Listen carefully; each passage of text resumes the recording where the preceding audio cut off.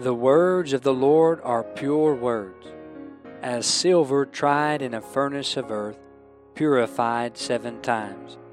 Thou shalt keep them, O Lord, thou shalt preserve them from this generation forever. For as the rain cometh down, and the snow from heaven, and returneth not thither, but watereth the earth, and maketh it bring forth and bud, that it may give seed to the sower, and bread to the eater, so shall my word be that goeth forth out of my mouth. It shall not return unto me void, but it shall accomplish that which I please, and it shall prosper in the thing whereto I sent it. Welcome to another program with Truths to Live By, a ministry of Harriman Baptist Tabernacle in Harriman, Tennessee. You're listening to Brother Benjamin Cooley. I pray we would be a blessing to you today.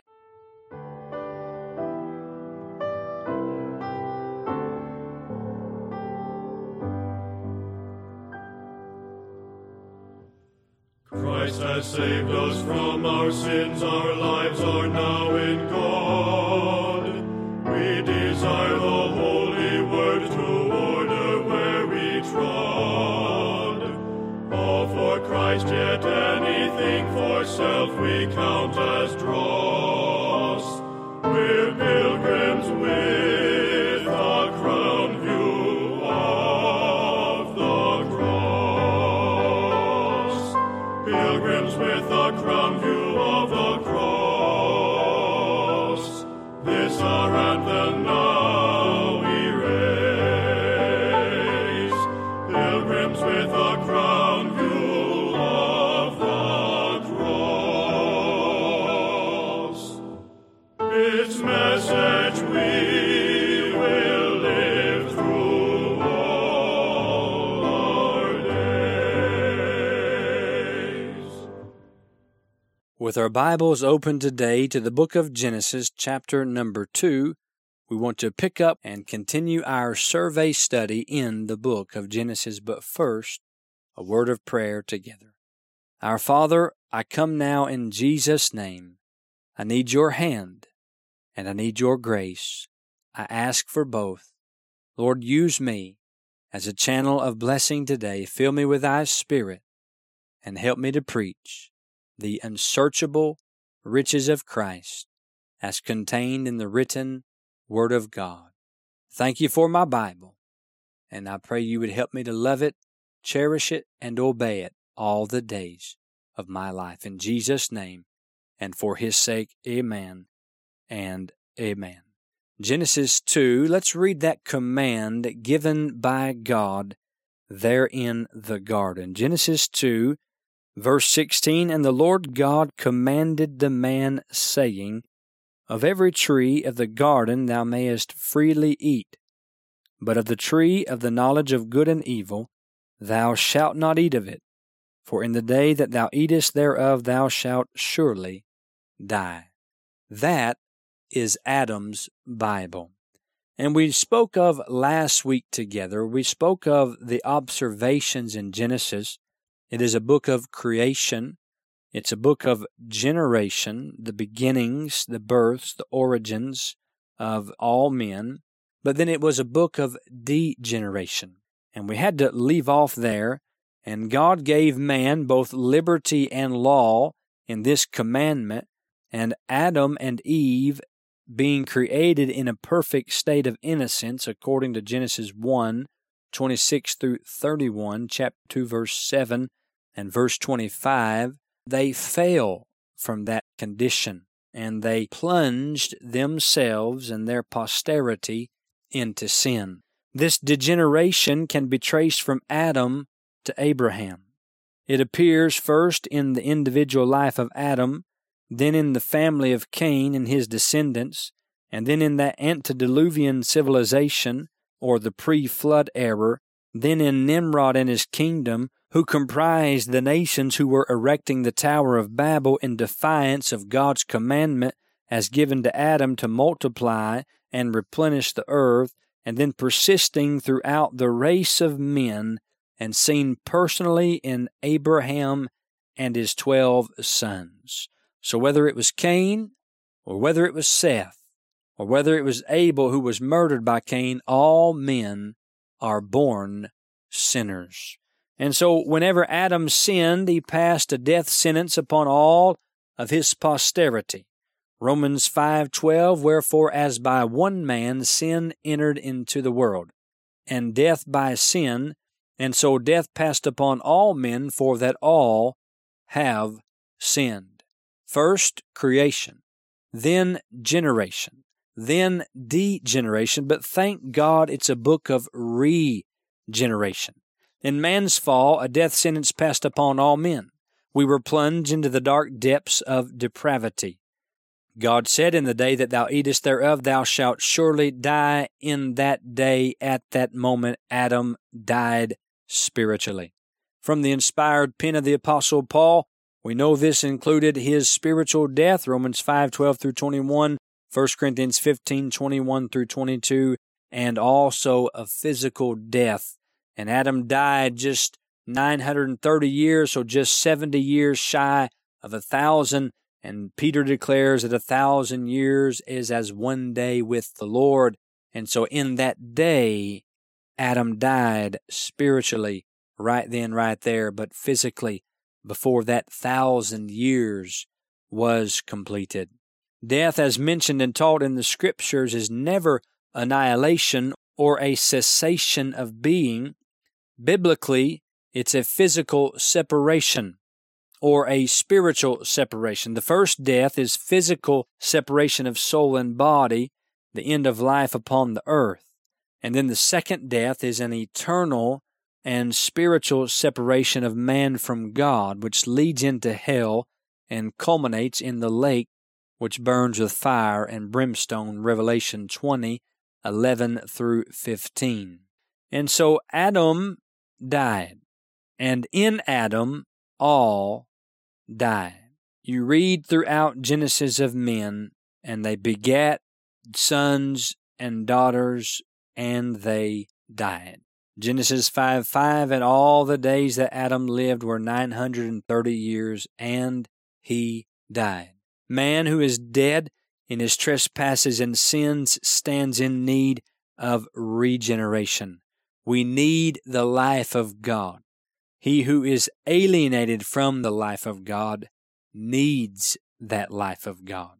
We stand in desperate need of the new birth.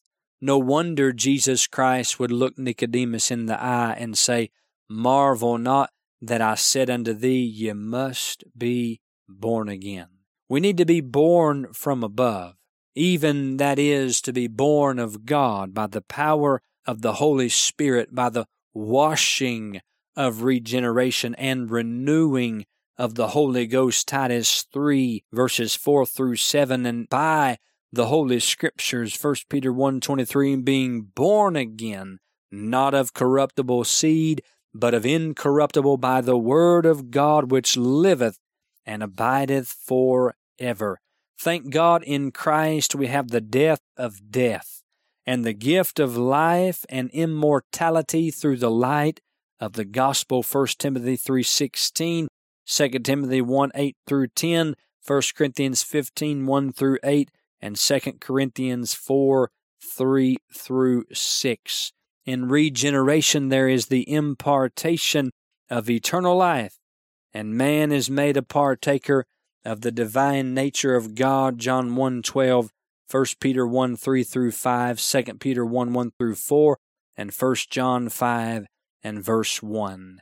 The book of Genesis proves man's need of redemption and regeneration as God intervened just after the fall, and so the fall of man into sin made the salvation of God from sin a necessity, and it is here where the way of acceptance with God and before the Lord is announced to Adam and all of his posterity. You can trace it in Genesis 3:1 through 9. The Lord seeks Adam. The serpent tempted Eve. She took of the fruit, ate in disobedience, gave it to Adam. He ate also. Their eyes were opened. They now know between good and evil, and this is Adam's disobedience toward God. It resulted in distance from God, And God came looking, searching, calling out to Adam, "Where art thou?" So God seeks Adam, but then God searches Adam. He searches him in his soul. In chapter 3, verses 10 through 19 of Genesis, God begins to speak to Adam in such a way to point out his sin and show Adam the fact and fate of his transgression. As he broke the law of God, sin caused Adam to run and hide from the presence of the Lord. Genesis 3, verse 8. And now God would search the souls of our first parents and bring them to see both the evil and the end of their sin. The deeds of Adam are first exposed, chapter 3, verses 10 through 13, and then the deliverance of Adam is revealed in chapter 3, verses 14 and 15. So turn over to chapter 3 and let's read these verses together. Verse 14, And the Lord God said unto the serpent, Because thou hast done this, thou art cursed above all cattle, and above every beast of the field.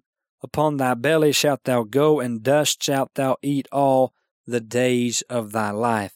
And I will put enmity between thee and the woman, and between thy seed and her seed.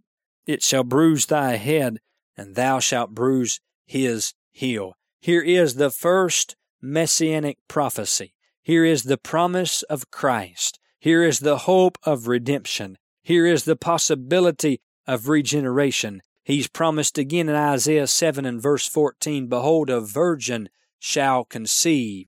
And then we find him again in Matthew chapter 1, the fulfillment, verses 18 through 25 of Isaiah's prophecy. Christ did come, and Christ is our Redeemer. But then finally, the destiny of Adam is explained in chapter 3, verses 16 through 19. He's a man destined for the dust. Sorrow would now attend the birth of his children and the days of his life. Sweat would now attend the work of his hands. He would toil and travail, eat his bread with sweat and tears. From the ground he came, and unto the ground would he return. But thank God, not only did the Lord seek Adam, did the Lord search Adam, but the Lord steps in and he saves Adam. In Genesis 3:20 through 24, God steps in with a sacrifice, rescues man from his ruined and fallen condition, and offers life, eternal life to man, giving him a free and full pardon by goodness and by grace. God provided for man's sin when he shed the blood of those animals and covered their nakedness with coats of skins. You see, man had tried in his own way and by his own works to sew fig leaves together, to cover himself, to hide his sin, to clothe his nakedness, but it was insufficient. It was unacceptable in the sight of God, and works has never, ever been an acceptable way of salvation before God. And thus God clothed Adam and Eve in an acceptable manner, in the robes of another, that of a sacrifice, that of a substitute. And it is a beautiful picture and a portrayal of the robe of righteousness provided for the sinner in our Lord Jesus Christ. Faith in His blood brings propitiation unto man, Romans 3:21 through 26. And so Genesis prepares the way for understanding the gospel. If you're not familiar with Genesis, this is where we must begin in order to explain the gospel unto you. Thank God for Genesis, the book of beginnings. We thank you for making this ministry a part of your day. And in closing, we want to point you to the words of our Lord in Matthew chapter 4 and verse 4. He answered and said, It is written, Man shall not live by bread alone, but by every word that proceedeth out of the mouth of God. And truly it is written. God's word, every word, presents us with truths to live by. You've been listening to Brother Benjamin Cooley. Please send all correspondence to Truths to Live By, P.O. Box 575, Harriman, Tennessee 37748. Or you can email us at bmarkcooley@gmail.com. And finally, brethren, pray for us.